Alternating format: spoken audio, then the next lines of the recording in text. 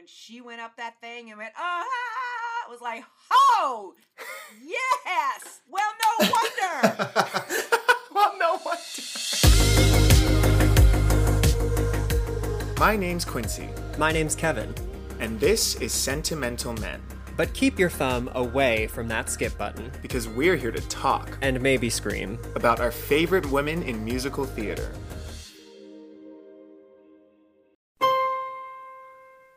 It's been a minute since we've done this, I feel like. I know. I'm a little rusty. Like Bach when Dorothy finds him. That was a combining of worlds.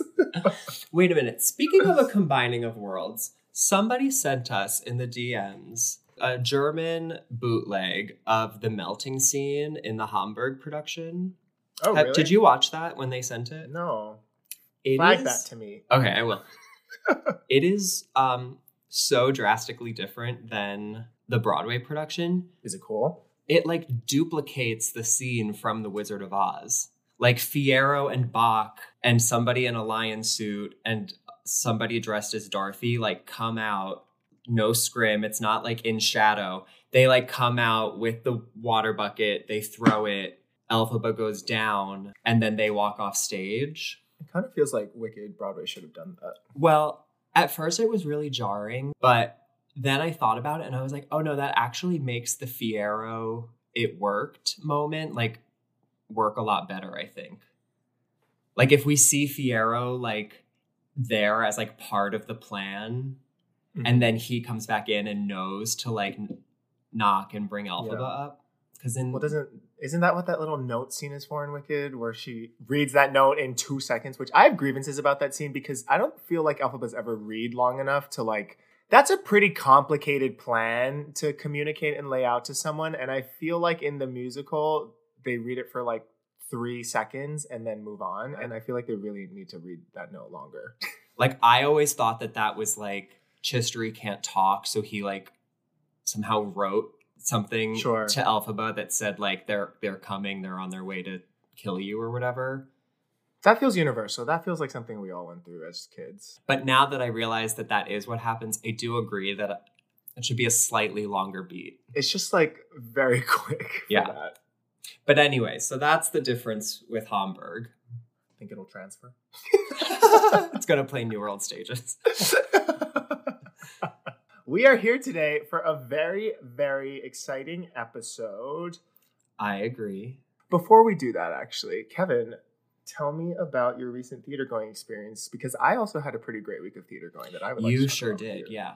Well, so this week I saw Into the Woods at New York City Center, and continuing on the theme of Sondheim, I saw Company on Broadway last night. Oh, wait, that's kind of a special week for you. At City Center, I went on opening night, and they made a little speech before where they were like, this is the first time that Steve isn't here to see our presentation of his work. And like from that point on, I was like, no, I can't do this. A lot of that particular show just like hits different now that he's not here. I saw it on Thursday, and I was like watching Act 2, which is famously the depressing act. Yeah. And I was sobbing during Children Will Listen right when the lights come up. The rudest thing to do, City Center. I went on a journey when that happened because I was sitting right by a door. And so the doors open and I'm like, listeners, for those who didn't see it, this New York City Center production of Into the Woods, during Children Will Listen, they bring the lights up and bring out like community choir of children and grown adults to help the cast sing. The rest of Children Will Listen. Yes. And it was very confusing. They were wearing all black. And I'm sitting by the door, and at first I'm thinking, oh, it's the ushers coming in to get ready for the end of the show.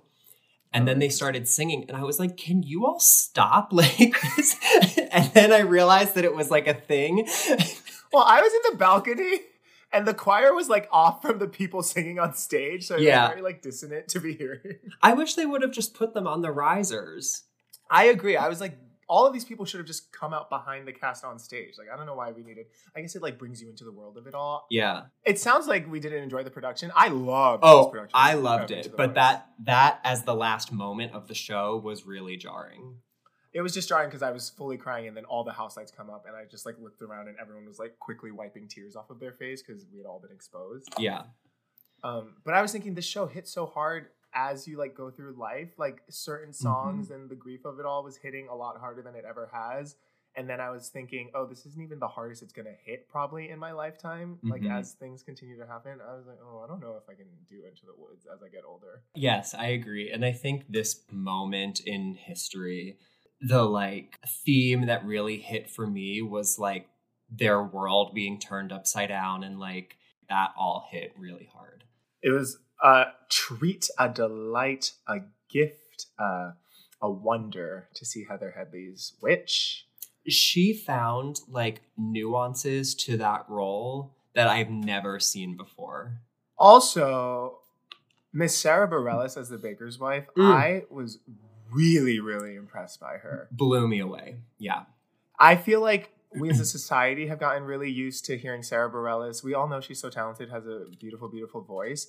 But my takeaway was like, it was so cool to see Sarah Bareilles sing material that wasn't written for her voice and like watch her navigate that, because I feel like everything we've seen from Sarah Bareilles has been written obviously for her voice kind of in her own music and in Waitress. She does have a way of making everything she sings sound like a Sarah Bareilles song, if that makes sense. Yeah. Especially in Moments in the Woods. I feel like often a baker's wife sings like part of that song in a more chesty place and then like flips up into a mixier place on like let the moment go, don't forget about a moment though. And Sarah kind of like did the opposite of that. Like she like went into her belt on those higher parts, and I just thought it was so cool. I was so impressed with her. More Sarah, we said Sarah Bareilles Bobby Company. Yes, I literally was about to say that to you. She would be so good. Speaking of Bobby and Company, how was Company? Company was really, really fun. I had a great time, and I think Company is going to like dominate all of the best supporting nominations this year. I think we're in for like at least 2 nominations for each category. I think it'll be Matt Doyle and Chris Fitzgerald and Patty and Jen Simard.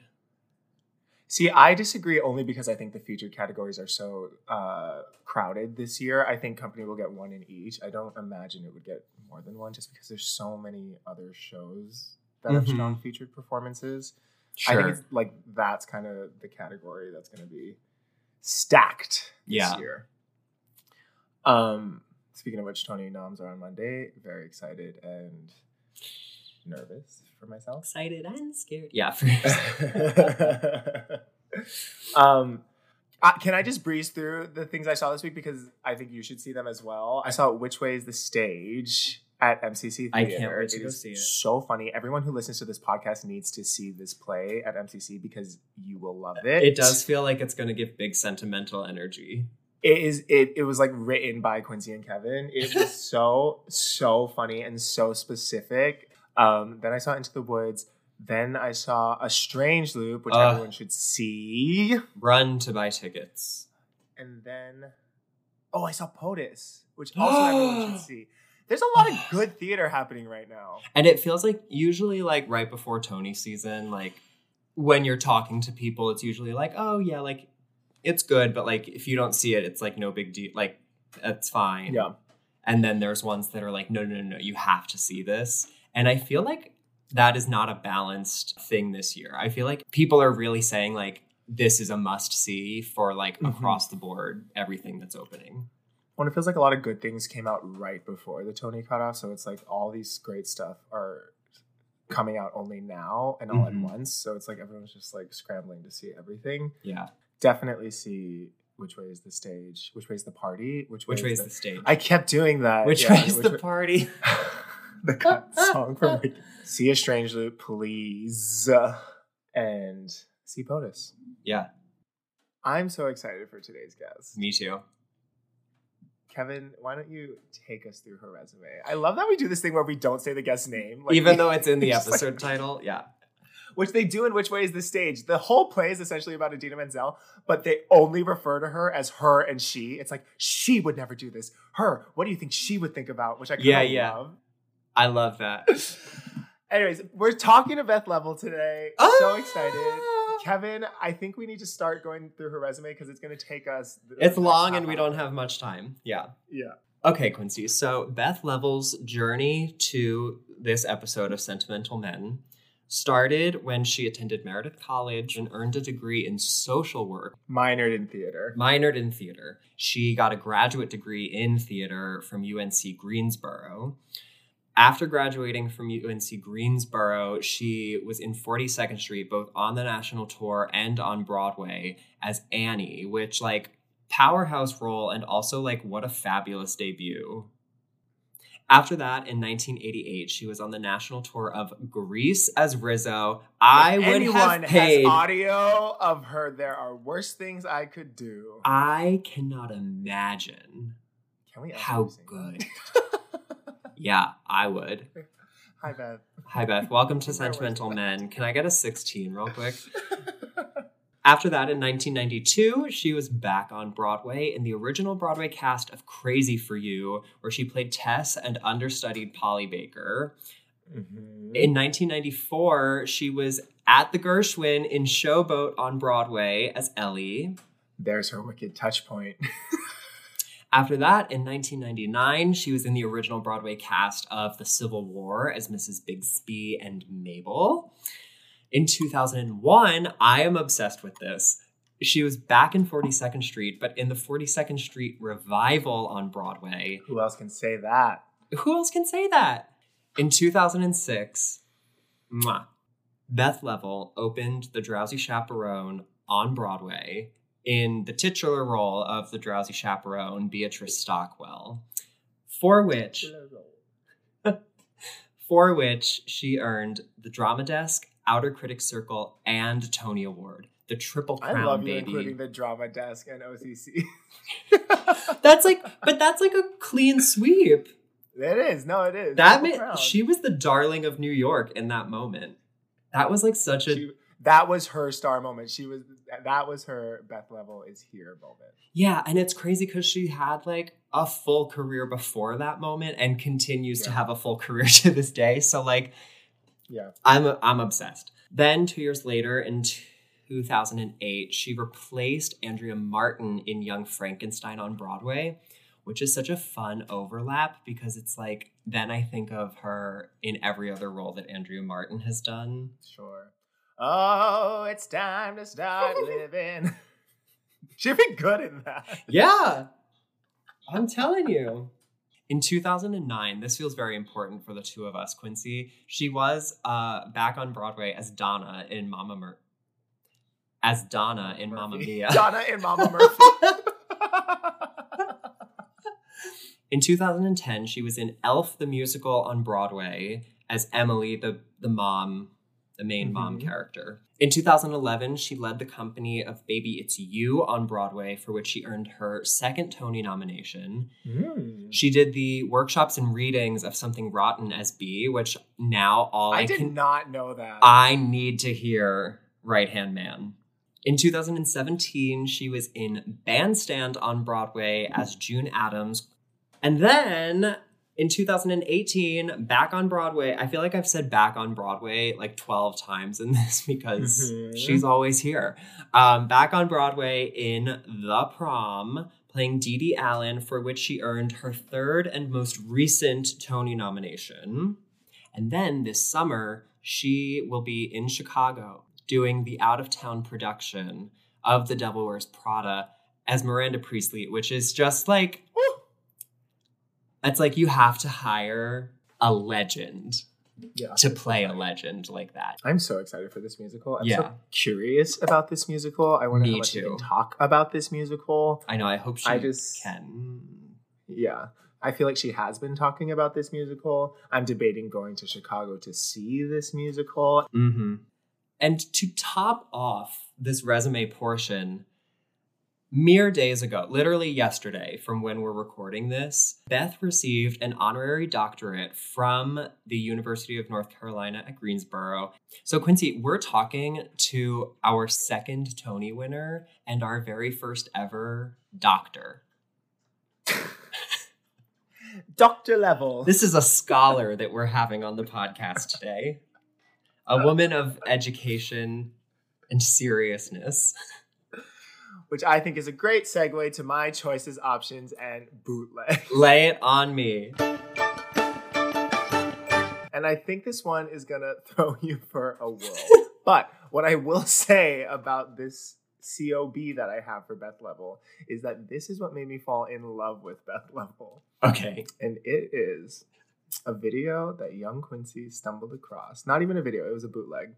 So back when Quincy was young and like in his bootleg phase, he traded for a bootleg of Elf the Musical. Why? I know because Stephanie J. Block's husband, Sebastian Arsalis, was starring as Buddy the Elf. And I was doing my due diligence and seeing what Sebastian was all about. Yeah. And I watched it I sat down and watched that bootleg, which I feel like, at least I don't do that anymore. Like, I don't sit down and watch a full 2-hour bootleg. I'll skip around. And I'm watching it, and then we get to this song called There Is a Santa Claus. Oh, you know it? Quincy, I saw her do this live. Oh, okay, because this felt like a niche choice for me. Keep going. It's so good. First of all, that song, the melody.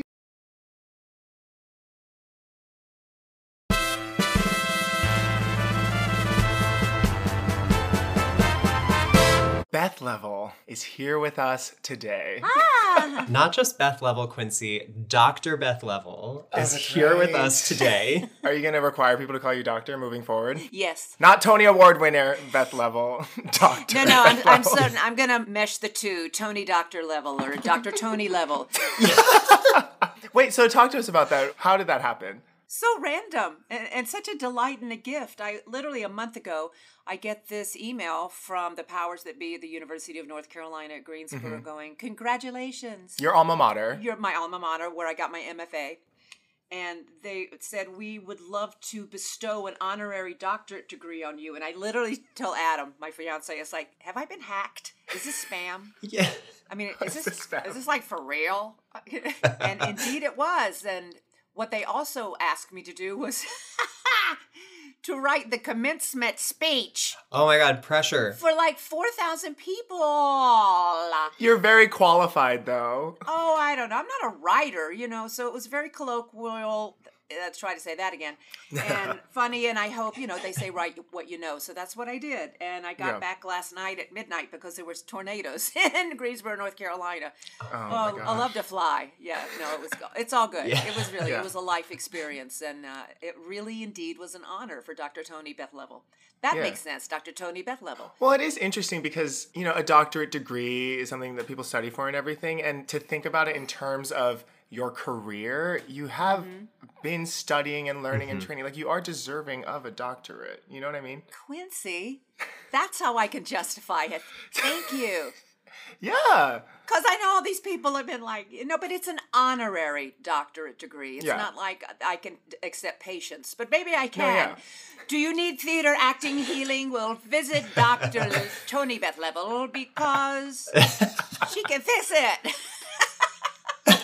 Kidding. No, it's very impressive. Really, congratulations. Thank you.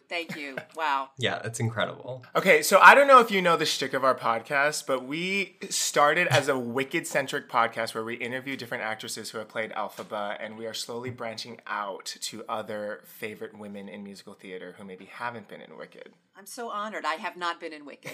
However... Oh! No. I'm sorry. I literally think I just wet the chair. That's the doctorate at work. That's the doctorate, yeah. So you can work that out. Oh, Lord, have mercy. I don't know why I've never done Elphaba. Elphaba's grandmother. Well, what we have been noticing through our conversations with non-Wicked actresses is that every actress in New York City has a Wicked touch point. So a fun question we like to ask is, what is your Wicked touch point? It can be anything. I saw Wicked when I was 7. Just kidding. My relationship, I will say this. I was gifted 2 tickets for doing a charity event for someone famous. And the gift was a ticket to Wicked. And I just absolutely, it had been running for maybe 2 or 3 years and I had never seen it because sometimes, when you're actually working, your schedules conflict and you don't have time. And I remember I was totally unemployed and was able to go with a friend of mine and we saw Wicked. And it's this empowering story for women. And there she is flying and belting. What is that? The P note is so high. It's off the scale, the music scale. It's ridiculous. Literally, I'd have to have surgery. Yeah. Okay, but you are a Broadway beltress. I am a Broadway beltress, but not like, I know. I know my top note is not a P. So Sure. what's great, too, is the older I get, the people know me, and when they're writing music for me, they can write for, don't go above a C sharp or a D. Just don't, because don't. Because I have to do 8 shows a week. So they know my power notes, which is, again, a privilege. Mm-hmm. Yeah, when we had Julia Murney on a little while ago, and she was saying about the Wild Party. Oh, yeah, right? Yeah. But she was saying with the Wild Party, it was like, she said it was like a couture dress that was like made for her voice because it fit her rather than her trying to sing what was written for somebody else. Exactly. And that indeed is a privilege. So speaking of roles being written for you. What are you talking about? Let's zero in on the Drowsy Chaperone. Aww. Because we know the story that you initially didn't think that you were going to book it, and then they went and maybe auditioned some other people, and it wasn't fitting, so then they came back to you. But our understanding is that once they came back to you is when the role really started being fleshed out and the characters started being built. Yeah, I think they never really, from my understanding, knew what this character was. They had an idea, they had a glimpse of her DNA, but they needed, from my understanding, as in a lot of original shows and original roles, you have to find the right fit, the right voice to bring that character off the page. And this character was really on the page, meaning what is her birth process? What makes her funny? What makes her tick? What's her history? And I think they were really just trying to find out that. Mm-hmm. They auditioned a lot of people. Literally, I had a callback when I initially auditioned it. I came back and, I don't think they'd even written Stumble Along then. Okay, so Stumble Along was written on you? Kind of. I think it was developed on me. Gotcha. Okay.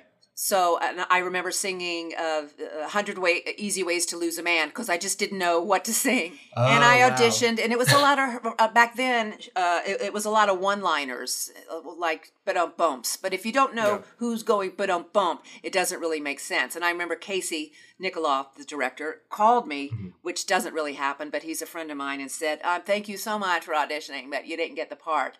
Mm-hmm. And I remember saying, you're absolutely right. I don't feel like I'm the person to, put oxygen into this woman. And they just went to Los Angeles and auditioned like stars, like Eartha Kitt. Did you know that? Mm-hmm. Yeah. Oh, you did. Anyway, and I'm not telling y'all anything you don't know. Like Tina Louise, and just nothing was fitting. Wow. And I believe they offered it to some women, and the women, they said they turned it down. And I really do believe that out of desperation, Casey went, just give it to Beth. Hurry up. We got to go.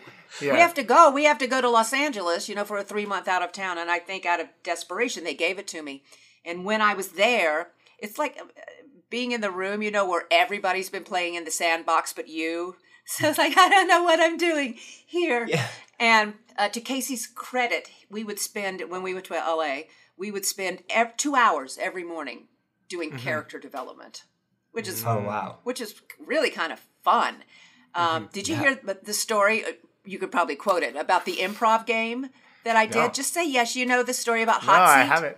Oh my God! I'm telling you something you don't know. So we had to write a bio for our character, which mine was just totally crap because I didn't know who she was. Beatrice Stockwell. So I would write things like, well, her parents were famous British royalty, just like the work bullshit, because I really didn't know just didn't know who she was. Yeah. So towards the end of the week, we did an exercise, and I remember going, we're going to play some theater games, and I remember thinking, oh boy, theater games.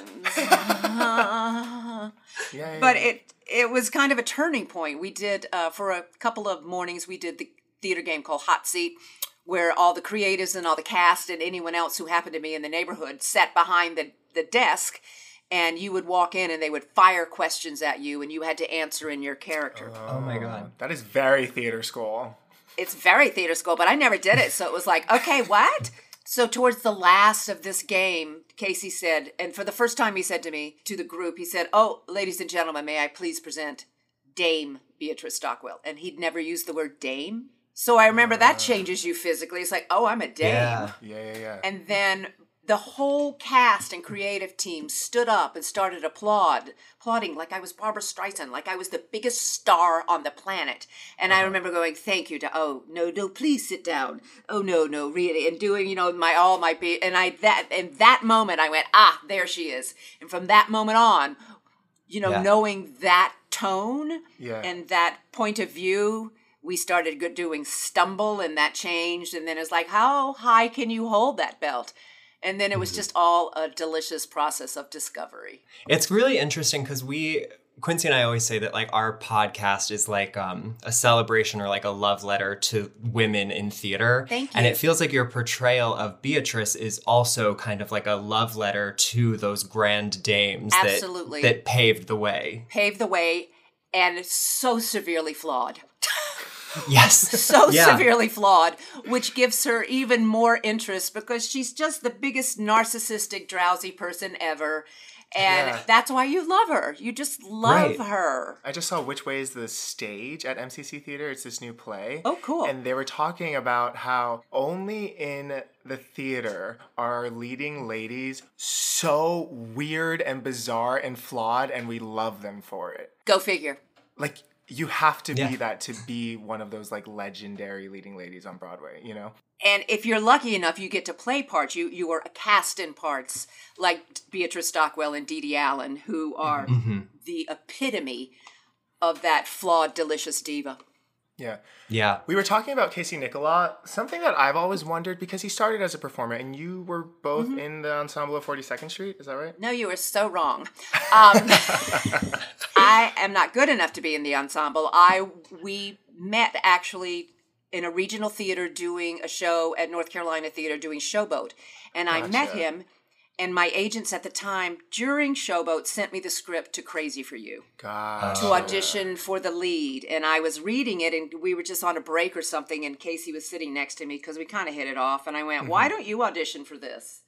So I feel totally responsible for his career and his success.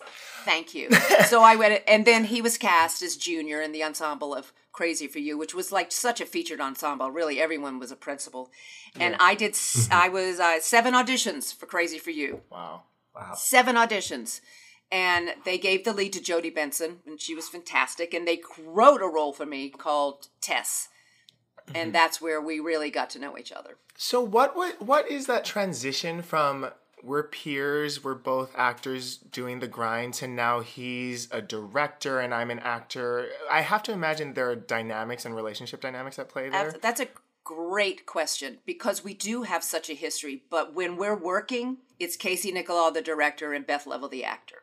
It's when we stop working, we can have that relationship again. But when he's working, he's so driven and so good at what he does that I don't really think he has a personal life at all. He just is lost in the process. You have to be. A Broadway show is an incredible responsibility and privilege. And so when we're in the room, it's just Beth is my character and Casey is the director. And that took a couple of hot minutes to figure that out, Iron out. Just because that's the only way we can get the work done. But, we have private language with each other because we've known each other for so long. But we respect the room and its boundaries because we know we want the best for the show, and that's what's going to serve that. Your friendship with him probably, I would imagine that there's a base level of trust there, that he's not going to steer you wrong and you're not going to steer him wrong in the room like that. And that's really cool. He always says to me, "I will always take care of you."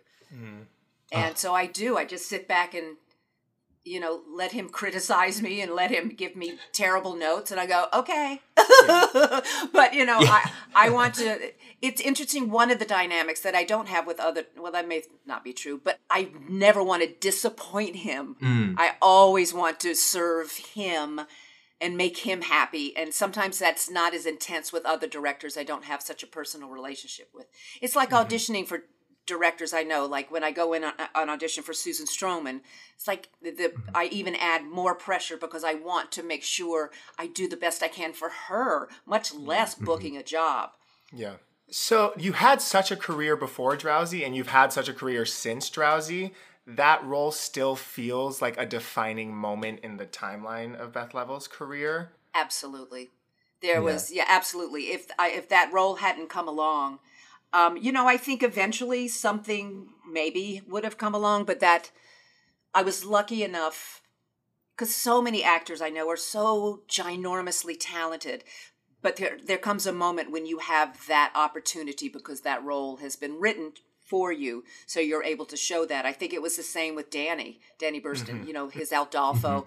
I just think blew his career up because he was so and is so brilliant. So I'm very, very grateful for Beatrice Stockwell. So what do you think the perception of you in the industry was prior to Drowsy, and how do you think that Drowsy changed the perception of you? I think, let me just tell you this quick story. When I was nominated for a Tony Award for Drowsy, it's a lovely moment, a couple of days before the actual Tony broadcast. There's a luncheon at the Rainbow Room where all the nominees are invited, and so I was up there sitting at my table, and literally at my table was Angela Lansbury.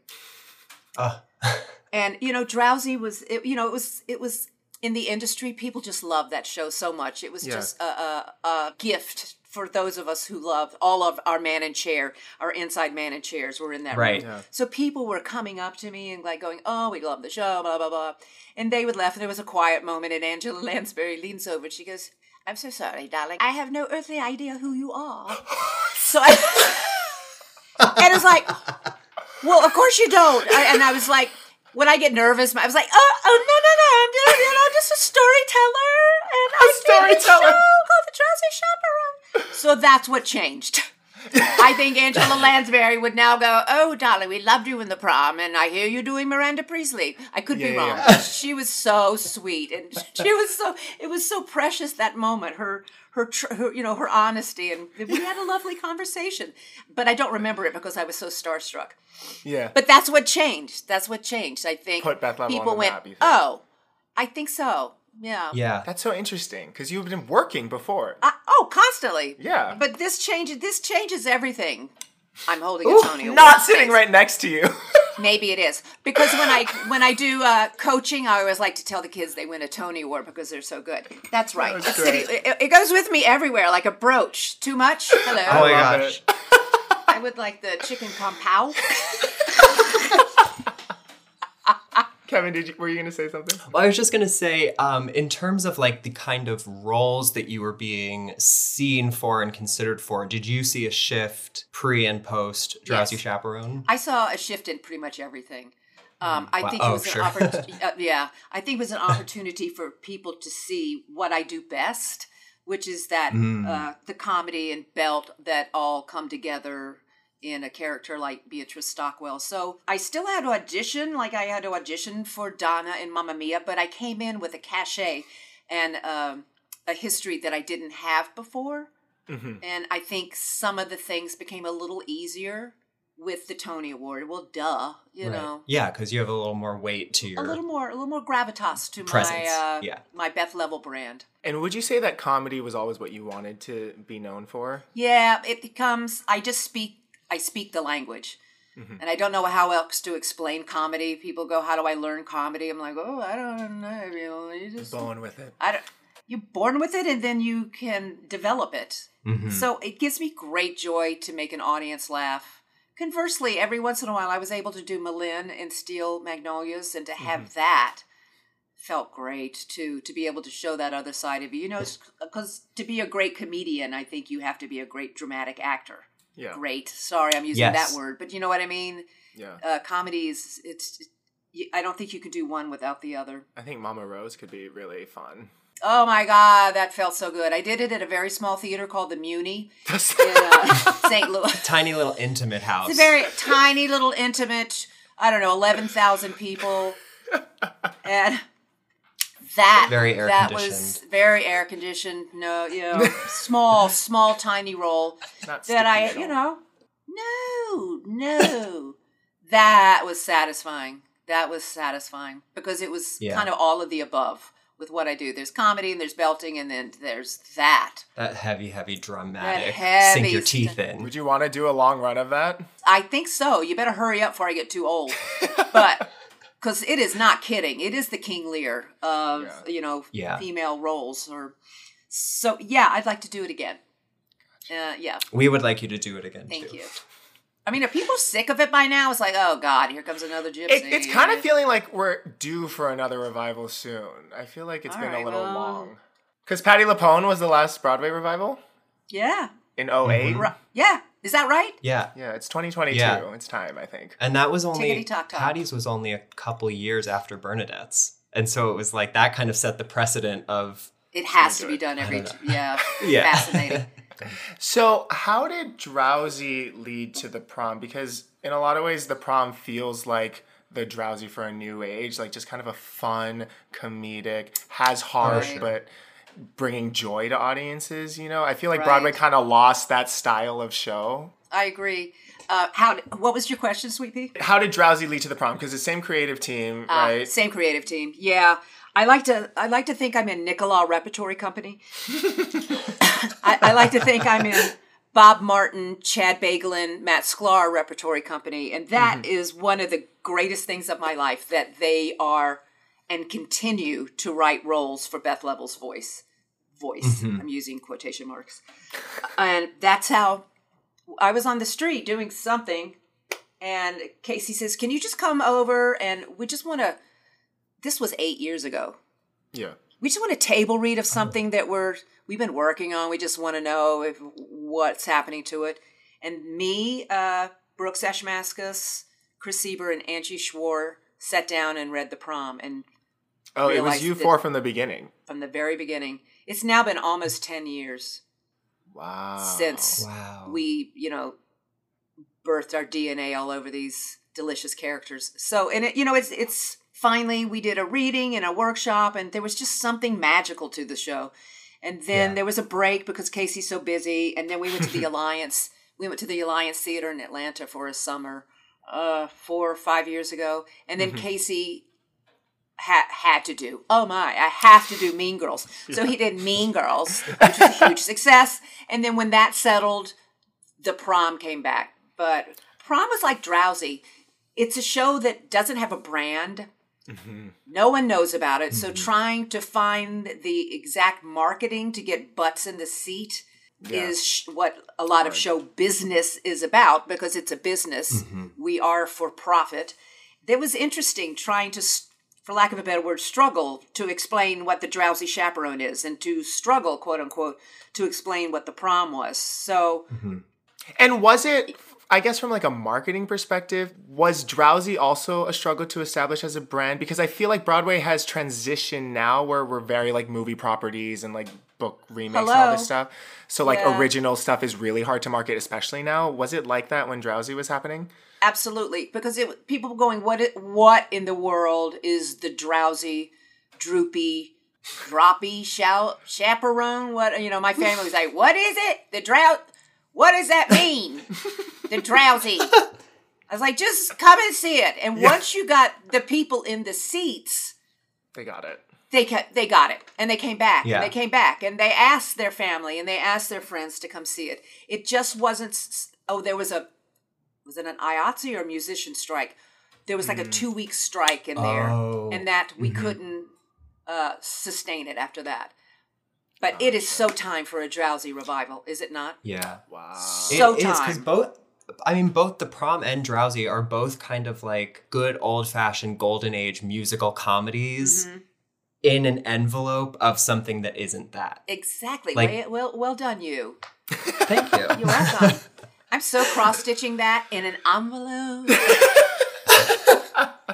Yeah, and so it is interesting because both shows feel like they should be top 5 for every theater lover. But you're saying it's hard to explain that to somebody. It is. To get past it's about 2 teenagers going to the prom. It's like, no, but it's about these show people who come and make a mess of everything, and it's hijinks and it's farce, and it's like all of the things that you want. And I absolutely do not envy any marketing company that has to try to brand that in one poster. Right. In a tagline. How in the world do you do that? And with Drowsy, too, even though it's a comedy within a musical. I thought that was kind of clever. But again, your tourists that are coming in from Ohio, if you're going to see a Hello Dolly or Droopy Chaperone, I mean, what would you choose? you choose, because it's not cheap to go to the theaters. So right. So you don't want to necessarily take a risk on that. Exactly. Drowsy has such a life now in colleges and high schools.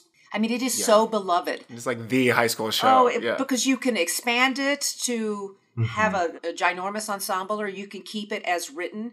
You know, the show has such heart, and those of us who have done it just have this connection. Yeah. And it's really cool.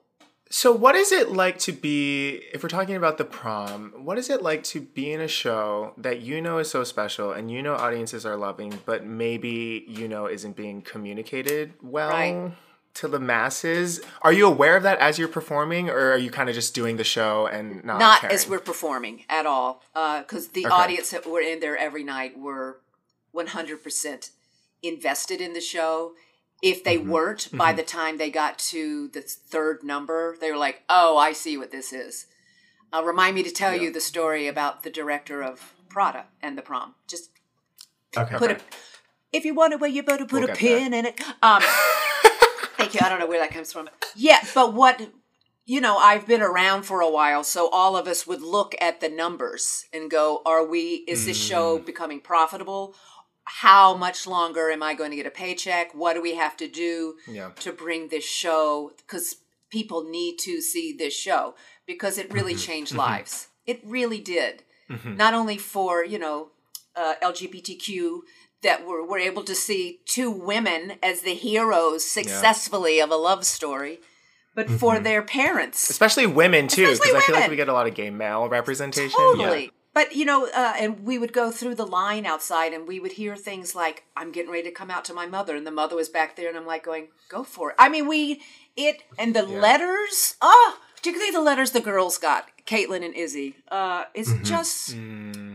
when people go, oh, you just do musical comedy, I'm like, oh, nay. Yeah. We have the ability to change people's lives because they see themselves on stage. And the prom particularly was life-changing to me in that way. And to, not be branded and to just be an original piece that came from, is based on true stories, but that we have this brilliant creative team that brought it off the page and changed the world, and then they made it a movie, and that changed the world. So that's really, I'm very proud of the prom, and I miss it. Yeah, I really miss it. I think it should have run a lot longer. I agree. It was such a special show. Agreed. You mentioned Prada. Yes, and we are very excited about Prada. Tell us your story about the director, and then we'll ask our questions. So, Anna Shapiro, she's an amazing director. She used to be the artistic director of Steppenwolf. She just directed The Minutes. She won a Tony Award for August Osage County. And the producers, or whomever makes decisions like this, cast her as the director. That's not what you say, but... Hired her, whatever. I'm not really sure how that process works. But Anna doesn't do a lot of musicals, and this will be her Broadway debut in a musical that is probably going to be one of the hugest musicals ever, because it's The Devil Wears Prada, and talk about branding. Right. Yeah. So before prom closed, she decided, she and Shana Taub, who is our fabulous lyricist and is a superstar on her own, came and went and saw. She just wanted to live in every Broadway musical, off-Broadway musical. So she came down and she just spent a week seeing musical after musical after musical. And Shana, who had seen Prom a couple of times and was a big fan, said, I really want you to see The Prom. And Anna went, I'm really not interested. She said, what is it, like High School Musical? She said, it's really just not my thing. And here we get back to that branding issue. Right. And Shayna said, you really need to go. Please just come with me. And she's like, fine. So begrudgingly, I believe Anna and Shayna come to the show, and they're sitting there. And the show starts, goes and goes. And rumor has it, that or I'm making it up, which whatever. Anna turns to Shayna and she says about me, she said, I found her. Wow. So the next day-ish. It was Dee Dee Allen that did it. God bless Dee Dee. There's a call that goes out to my agent saying that, could I please have a meeting with her? And I'm like, yeah. So I try to, dress like Miranda-ish. And and is this did we audition for Prada, or was it kind of just conversations? This is a meeting. So I go up. Love it. And it Open Jar Studio on 48th Street. And we sit in the room for an hour and a half. And then I knew it was mine. Wow. And she is divine. And I think we're going to have a good time. And people go, oh my gosh, are you going to do it like the movie? I said, that's the movie. This is the musical. Yeah. And it is lifted in different ways. Mm-hmm. Well, that's interesting because in thinking about The Devil Wears Prada, the character of Miranda specifically, to me, doesn't necessarily feel like it's begging to sing in the movie. So talk about Beth's Miranda in this stage adaptation of The Devil Wears Prada. I'm still discovering it. We've done a couple of workshops, and of course the last workshop we did was blunted because of COVID, so we never really got to do these presentations we were going to do. But it's interesting because Miranda's like the antithesis of all the other roles that I played. Right. Very much so. It's very subdued, at least in the movie. It's very subdued. That's who she is. So that's who my Miranda is going to be. My songs come out of necessity, not like here's a belt number until the 11 o'clock number, which that's all I'm going to tell you. Wow. That's all we need to know. Yeah, it's really, it's exciting. And our choreographer, I just haven't seen storytelling like this. Even in the workshop, I'm like, what's happening here? When you get that goosebumpy kind of things happening, it's just really exciting. And I'm just not even going to try to explain the clothes I'm wearing. Sure. I'm like, who do you think you are? Who is costume designing? Her name is Ariane Phillips. She was Madonna's designer, and she is working particularly for my clothes, and I don't know if this is a secret, so please don't tell anybody. She's working hand in hand with the House of Prada. Wow. I'm just saying. As you must. But she's brilliant. She's just brilliant. That's so just wise and has been around and knows all these things I'm learning about House of Fashions and how they work. I'm really hoping that I can go be a fly on the wall in a couple of these ateliers that, just so I won't get in anybody's way, just to feel the energy. And, I'm going to call it research, but I just really want to go in there and just see what that feels like. Well, it's interesting because, when you were announced for Prada, I was like, this feels like, we're turning a new chapter in Beth Level's career and we're entering, this new era. And then hearing you describe, talking about Miranda being subdued and underplayed, and that's kind of who she is as a character, and that being something so different from what Broadway audiences have seen from you. It's very different. It does feel like this is going to be a very big moment for you in your career. Tui. We'll see. I'm just, I'm just going to be as truthful and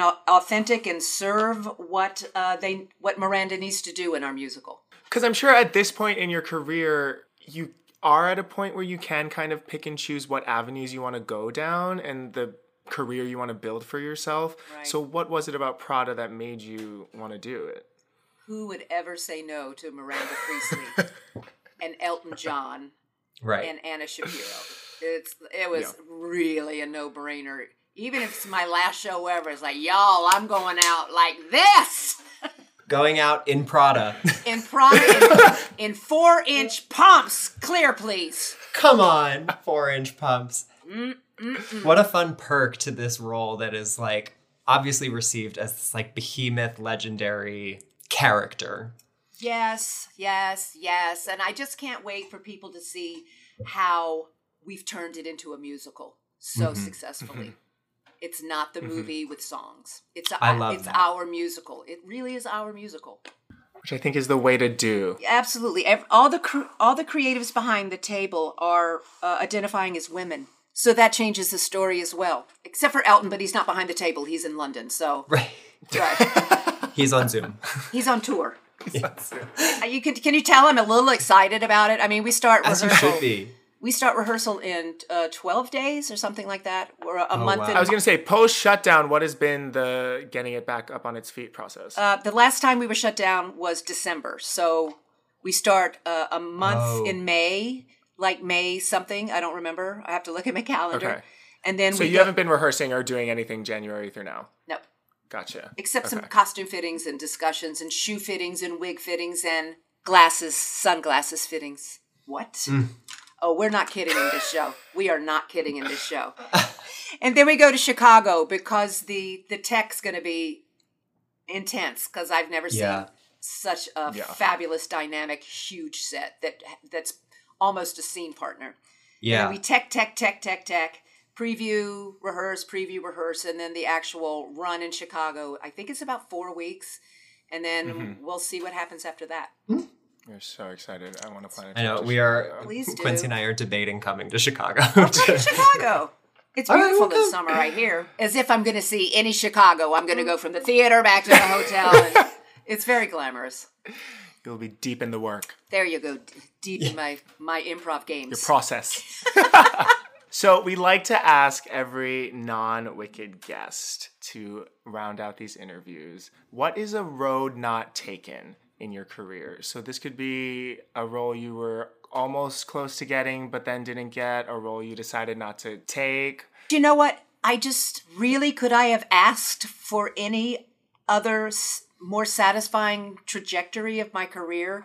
I remember what I thought was going to be my Broadway debut when I moved to the city was a musical called Marilyn, based on Marilyn Monroe. And I was going to be like I was down to the wire to be there was like a singing group that was kind of a Greek chorus for the show. Oh, okay. And I was devastated that I didn't get it. If I had gotten Marilyn, Crazy for You wouldn't have happened. Right. Wow. And Marilyn, I think, ran a week. It was, So as heartbreaking as that was, sometimes it's like, okay, well. Worked out the right way. Yeah. And, I really like to think of moments when I turned something down and if I was disappointed, there's just a reason. And if I didn't get it, and believe me, there's roles that I really wish I had gotten, I give myself permission to grieve and go, why didn't, and then you got to let it go because there's tomorrow knocking at your door and there's the Drowsy Chaperone and there's, the Prom and Miranda Priestley. So just let all that go. Yeah. I try to make that real. Trust me, there's sometimes like, why didn't I get it? Right. And then you see who got cast and you go, oh, well, duh, I can't do that. That wasn't meant for me. That's not my DNA. No, I can't authentically bring that. That's not my singularity at all. At this point in your career, do you still get upset when you lose out on things, or are you secure enough in being like, I'm Beth Level? Both. It's fine. No, I never. I was telling Adam, my fiance, the other day, and I don't know if you guys feel this, but Beth Level's over here. Here's Beth Level. She's so confident and she's funny. Yeah. But then there's Beth, who's sitting here in front of you in her pajamas with a Diet Coke. So I have Dr. all of Beth, the above. Dr. Tony Beth. Right. I have all of those feelings. You're still human at the end of the day with insecurities. I hope so. If I'm not human, I'm like, somebody come and slap me. It's just like, stop it. Yeah. The things the things I get really disappointed in now is like, I really, really, before I die, that's very dramatic. Before I die, children, I really would like to originate a television series and bring those qualities into that. But if that doesn't happen, fine. I'll be happy with whatever the path it is. I've been so fortunate and lucky. I cannot complain about one thing. I just really can't. Yeah. I'm totally blessed. Dr. Tony. I think that's a really beautiful perspective to have. Yeah, and I try to make that. I try to remind myself if you go down there like, why can't I do that role? You're just like, you do not have permission. Oh, well, Beth Level, thank you so much. This has been such a great conversation. You guys are great, and I'm sorry I wasn't in Wicked. And we'll forgive. There's still time, Beth. I just missed that boat. I just missed it, and again. We got it twice. We got it twice. You guys, this was so joy-filled. Thank you. This was so great. Oh, thank you.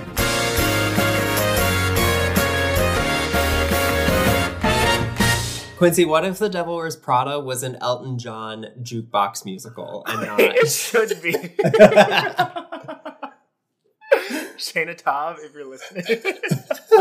Oh my God, the Act 2 opening is The Bitch Is Back. Honestly, wait, I'd be into that.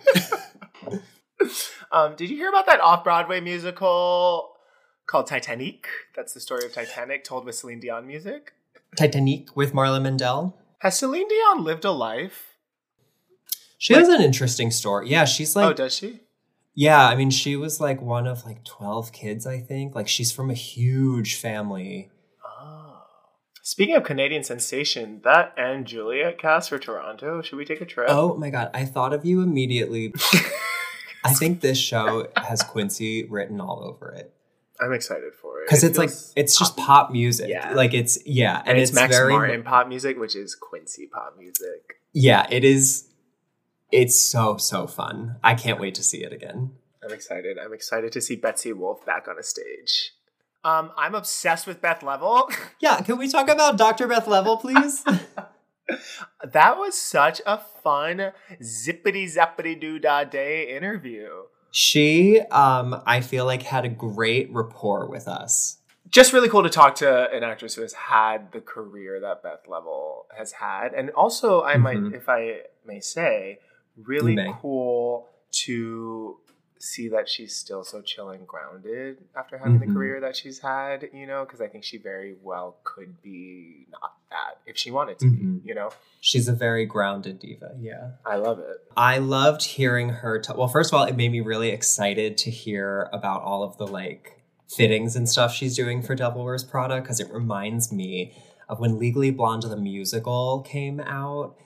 There were all of these like Playbill.com or like Broadway.com videos of Laura Bell Bundy getting fitted in like all of Elle's like designer everything. And I remember her, like there was one where she was like these like $800 sunglasses that I wear on the top of my head for like a crossover. Like, yeah. So I just think that's such a fun perk for playing a role like that. I personally don't really pay attention to costumes and stuff when I see a Broadway production, so it was cool to hear her talk about it, and a lot of thought and attention goes into costumes, especially on a show like Prada, obviously. But it got me really excited. Well, okay, so this actually is a point that I wanted to make, a Wicked-related point.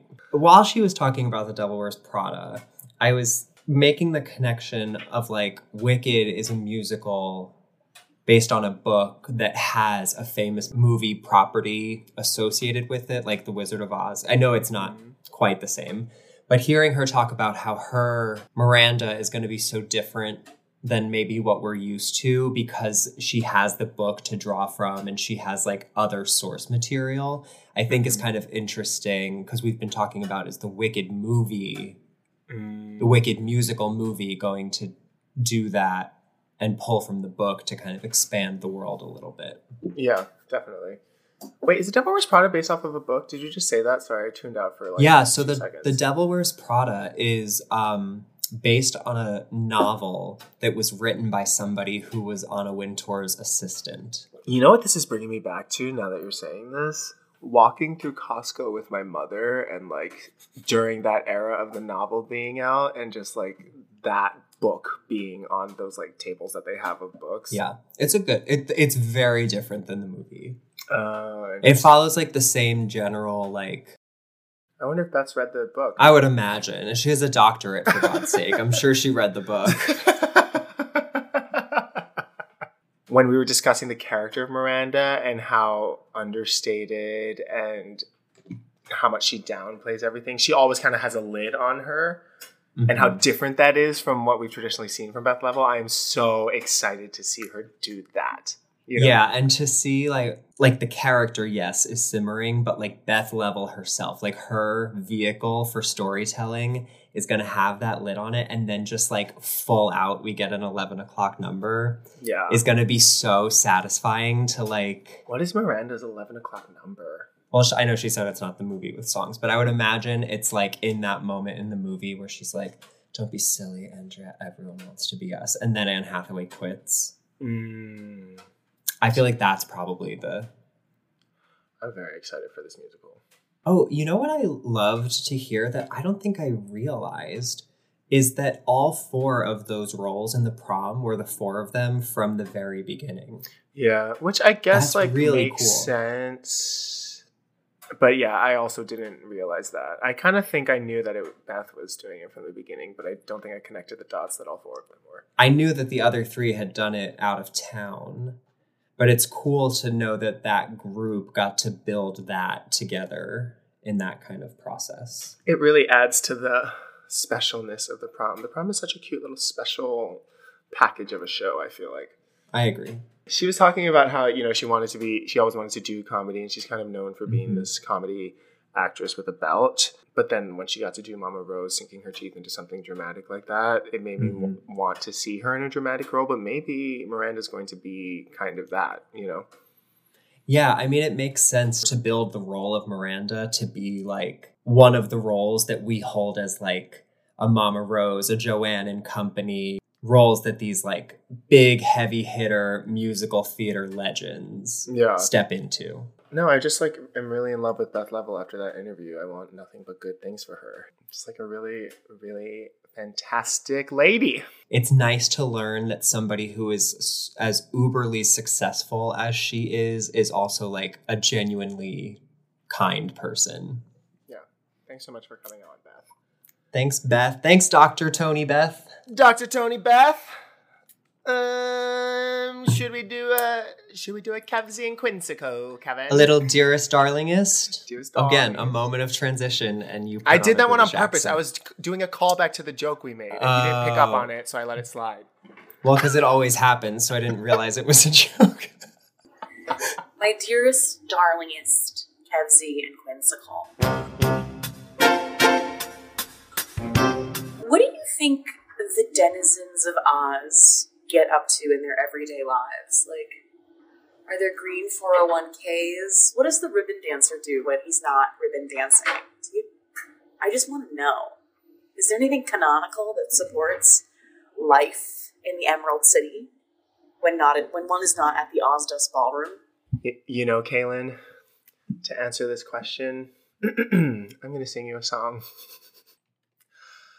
Ha ha ha, ho ho ho, and a couple of tra-la-las. That's how we laugh the day away in the merry old land of Oz. Canonically, I think what did she say? The denizens of Oz? The denizens, yeah. I think the denizens of Oz. The hoi polloi. They get up at 12 and start to work at 1, take an hour for lunch, and then at noon they're done? Is that the right lyrics? That doesn't make sense. We get up at 12 and start to work at 1, take an hour for lunch, and then at 2 we're done, probably. Yeah. Well, okay, so here's what we know. Here's what we know about says the scholar. The occupations in the Emerald City. This is Dr. Kevin. We know that there are dress salons, libraries, museums, and Broadway shows. I wouldn't say Broadway. I don't know. Professional theatrical. Yeah, there are actors in the Emerald City. I would imagine the ribbon dancer is in the Wizomania ensemble. Anyone who's ribbon dancing through the streets, you're right, is in the ensemble, actually. I was going to say, yeah, that's an ensemble gay. That's ribbon dancing through the streets. Carry on.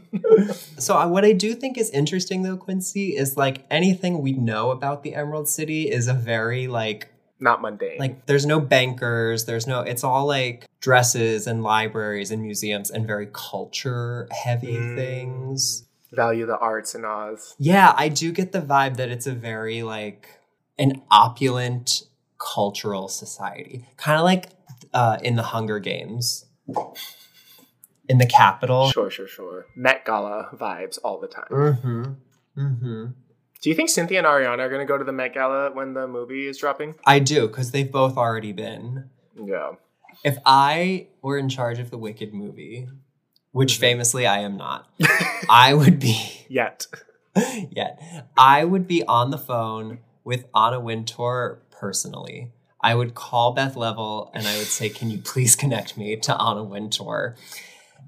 And I would say, in the Met Gala between the two movies, the theme should be something that could tie in Ari and Cynthia's presence there.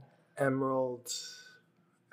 It could be like MGM, Golden Age Hollywood, like something that can tie them to being there. All of this is to say, I just want to watch Ari and Cynthia walk up those stairs in like humongous dresses. Yeah, that'd be great. So that's what I think the Emerald City does. I think they just walk around looking fabulous. Do you think there's like the slums of the Emerald City? Oh, like Skid Row? The outcasts, yeah. I don't know. But Kaylin, thank you for giving me something new to think about at 2:00 in the morning. Oh, another great episode with you, Kevin. Oh, I'm doing it. Now I'm going to be so self-conscious about when I use a British accent. Oh, I'm sorry. See you soon. Yeah, but Quincy, before we go, I would just like to mention to all of our listeners that we would love it if you could, on your phone right now, since I know you're holding it, listening to us, getting ready to skip to the end of the episode. Gripping If you could open up Apple Podcasts and give us a 5-star rating and a glowing review, we would really, really appreciate it.